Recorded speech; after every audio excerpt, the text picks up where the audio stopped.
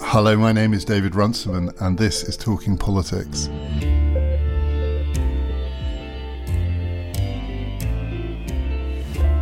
This is the last in our series of reflections from our panellists about things that they've been reading, we think you might be interested in, some of their reflections on an amazing year in politics, some summer thoughts to take away to the beach.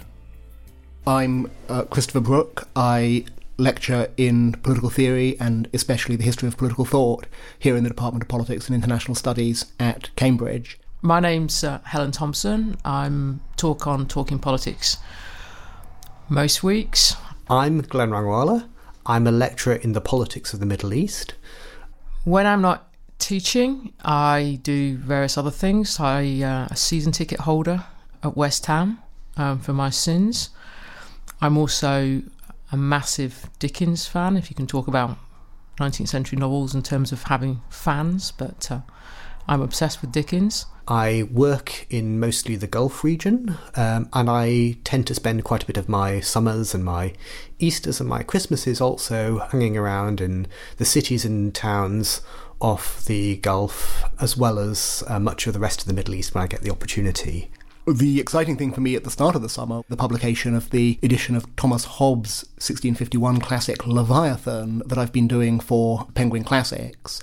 That's taken up quite a bit of my time over the last 2 years, sorting out aspects of the new text and writing a new introduction and explanatory notes. I'm hoping it will be a popular student edition. I've read a lot of different things this year.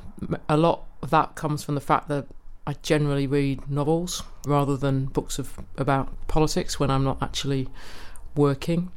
And they're not all Dickens novels either.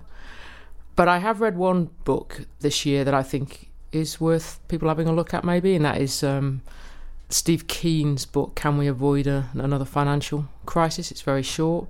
It explains something about why the financial crisis happened in 2008 and what the ongoing economic risks are. I don't agree with all of it. I think he's rather overly sanguine about the present monetary landscape, but it's a fairly devastating account of why the economics profession and professional economics outside the academy was so blind to the forces that led to 2008. As someone who works in places which are very intellectually and culturally rich, but places which are also quite difficult to do proper research in, I tend to get a lot out of reading the literary fiction of the region.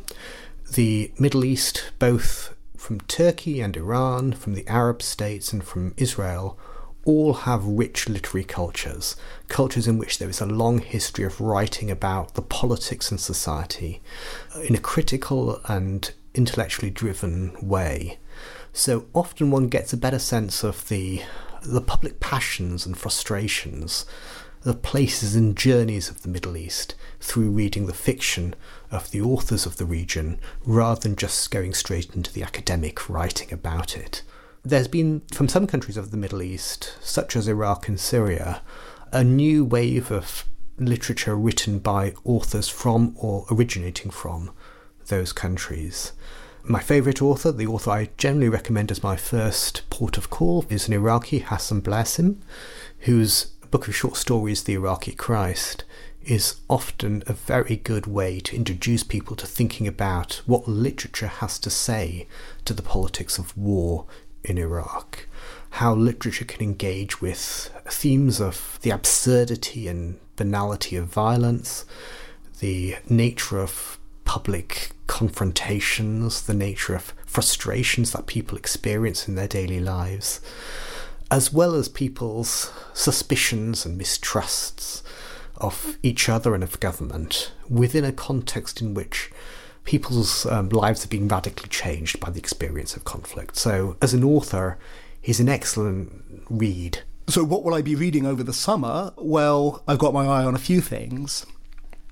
One of them is a book by Emily Jones. She's a research fellow here in Cambridge, and it's a book called Edmund Burke and the Invention of Modern Conservatism. Well, what's it about? Well, lots of people will tell you that Edmund Burke is somehow the founding father of modern conservatism, if conservatives ever acknowledge their philosophical ancestors.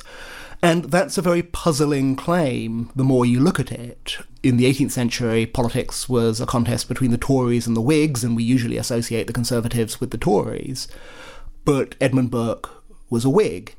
And what Emily Jones does in her book is she asks the historical question, well, how did Burke become a Conservative? How did he become the kind of person that Conservatives would acknowledge as a very important figure in their own intellectual genealogy? And the story she tells has the Irish crisis of the 1880s at its heart, the difficulties that the Gladstone Liberal government had over the question of home rule for Ireland. And in the middle of the 1880s, there was the great split in the Liberal Party as Joseph Chamberlain led the so-called Liberal Unionists out of the Liberal Party and into opposition to Gladstone, and the story ends with effectively the merger of the Liberal Unionists, their absorption into the Conservative Party.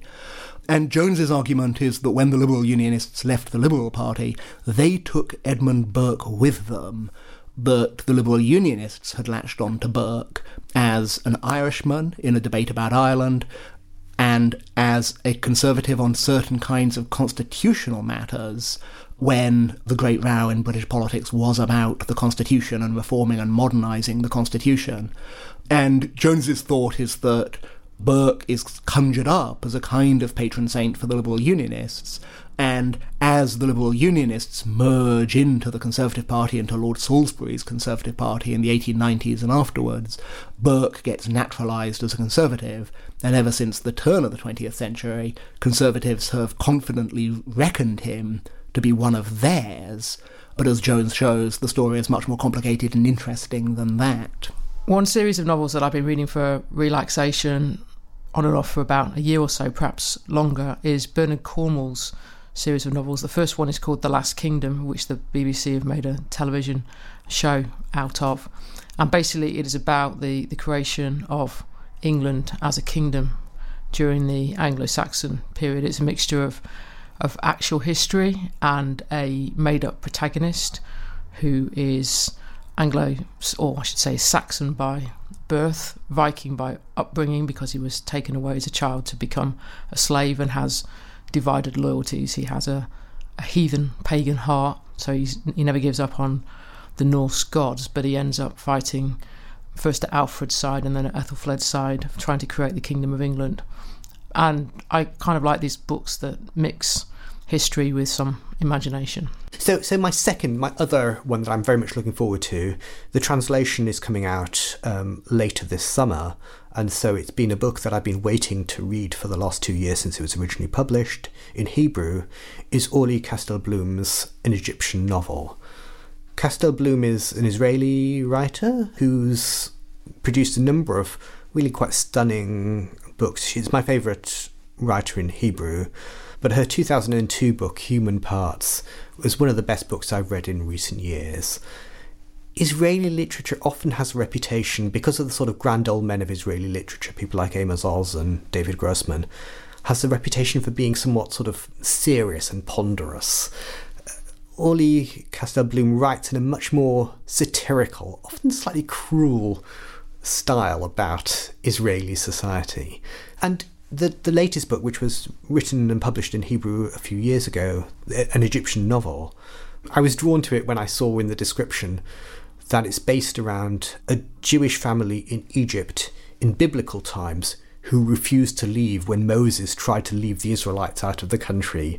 And it's a sort of fictionalised history of that family from biblical times to the modern day. And what draws me to it as well is this sense, which I'm always trying to convey to people, about the multifaceted nature of people's identities in the Middle East. They're not just Arabs or Jews, they're not just Sunni or Shia, Muslims or Christians. They have these multiple identities in a way that Kastelblum has brought out in earlier novels, but this one sounds like, by conveying both the Egyptianness and Jewishness, the Marxist while also nationalist conception of the family that she comes on to describe in the book, brings out those multiple different ways in which people in the Middle East think about themselves and their own pasts and identities. A couple of blogs that I've paid quite a bit of attention to in the last few months in particular.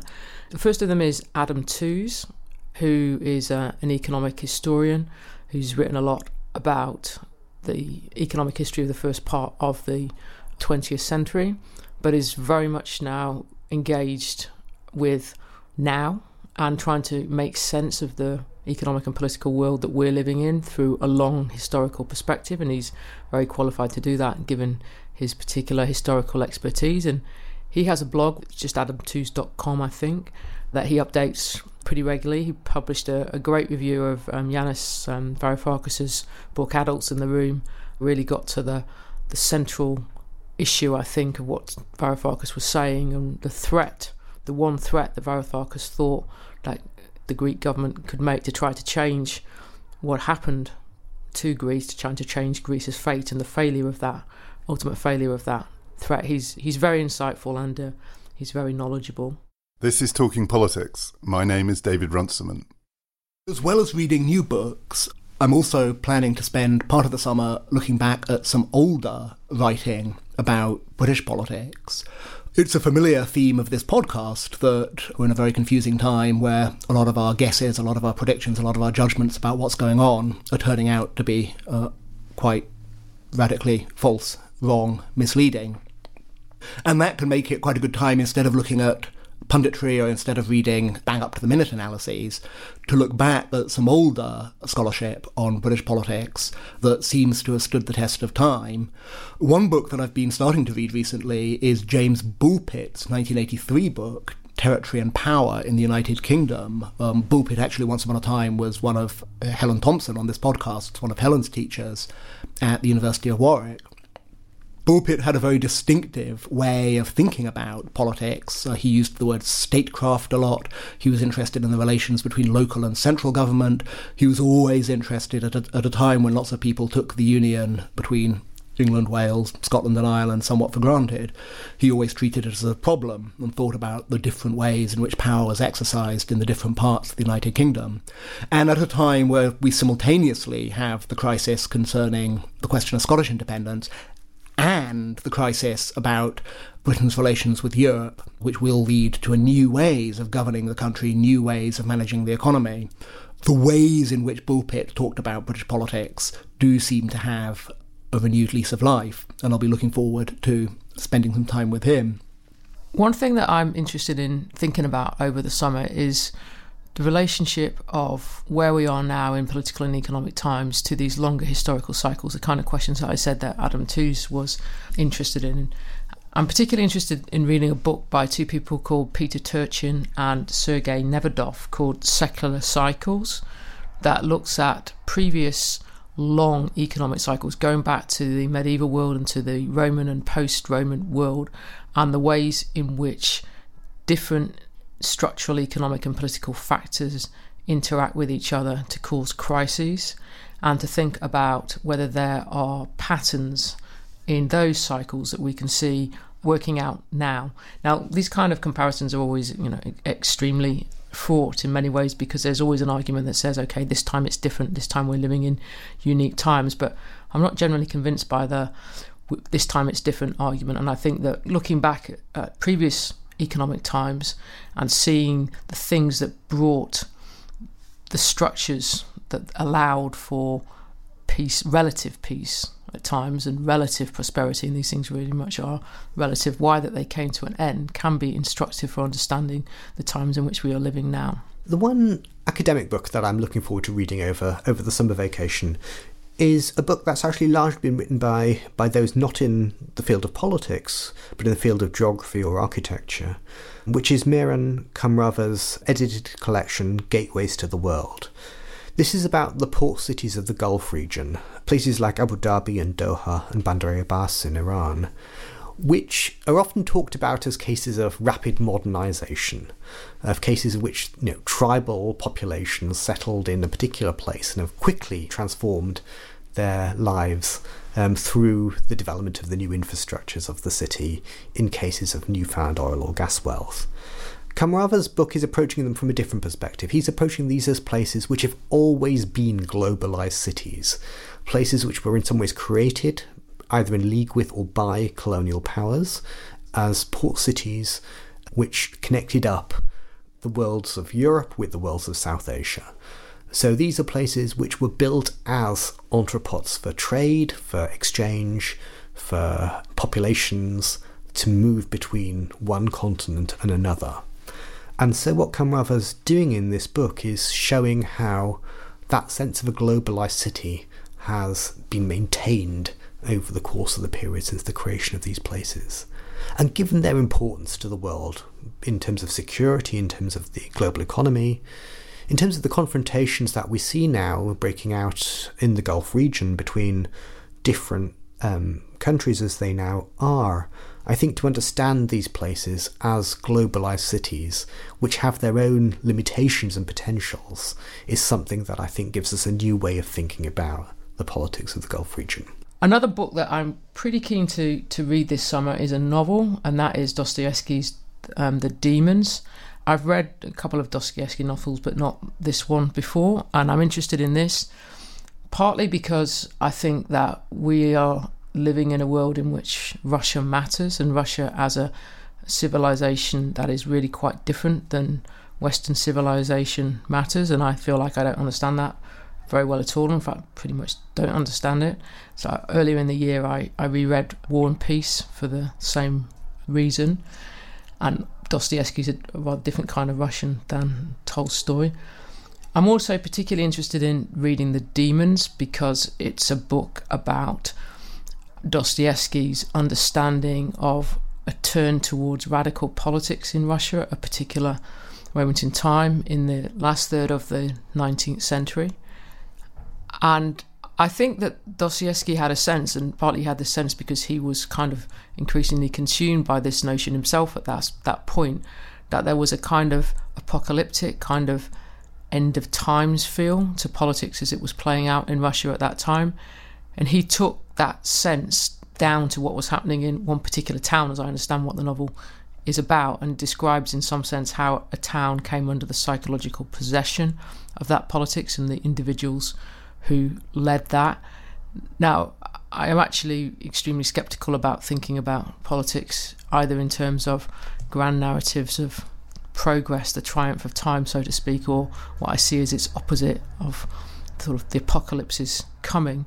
But I think that both of those narratives are kind of at play in the way in which people talk about the political world in which we live. And although Dostoevsky himself seems somewhat caught up in the second of those, in the apocalyptic version, he was an extraordinarily insightful man, and I'm interested in having a look at what he thought the political consequences of an atmosphere premised on these extremely charged notions of time are. Another book I'm looking forward to reading is by Axel Kerner. He teaches history at University College London at UCL, and he's just written a book called America in Italy. And it's a study, it focuses on the 19th century, and it's a study of how Italians thought about what was going on in America. And it's a terribly rich kind of topic to be studying. When people pay attention to the American Revolution, they're often interested in how European political ideas get adapted and redeployed in the radical American context. But we shouldn't ever lose sight of the way in which, through the 19th century, the United States of America, also the new republics of Latin America, could prove to be a kind of inspiration for Republicans, for Democrats, for liberals struggling for political reforms in Europe. For too long, we've tended to focus on the European reception of democratic America through the lens of just one text, Alexis de Tocqueville's Democracy in America. But Kerner has really opened up the subject with respect to 19th century Italy, another country where there are various reformist, revolutionary, radical, republican, liberal movements for reform, and looking at the different ways in which America was understood, was argued about, was a force of attraction, was a force of repulsion for various people in Italy. It's a fascinating story that pulls in people like Giuseppe Mazzini and Giuseppe Garibaldi, some of the founding fathers of the Italian state from 1860 onwards. But because this is 19th century Italy, it's also a story about opera and ballet, and I'm particularly interested in opera. Giuseppe Verdi's opera Un ballo in maschera was set, rather oddly, in 17th century Boston, and Kerner has stories to tell about that reshape some of the familiar stories about that opera. Perhaps even more curiously, Giuseppe Rota, everyone in this story seems to be called Giuseppe Rota put on a popular ballet called Bianchi e Neri, Blacks and Whites, which was an adaptation of Harriet Beecher Stowe's novel Uncle Tom's Cabin. Now that seems a very strange thing to be doing, and Kerner tells the story of why it was that a ballet about race relations, about slavery in the United States, could be so popular in Italy on the threshold of its own national unification. Do follow us on Twitter at @TPPodcast_ to find out more about what we've been reading and links to the articles and books we've discussed.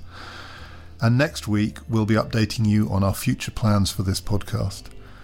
Do join us for that. My name is David Runciman, and we've been talking politics.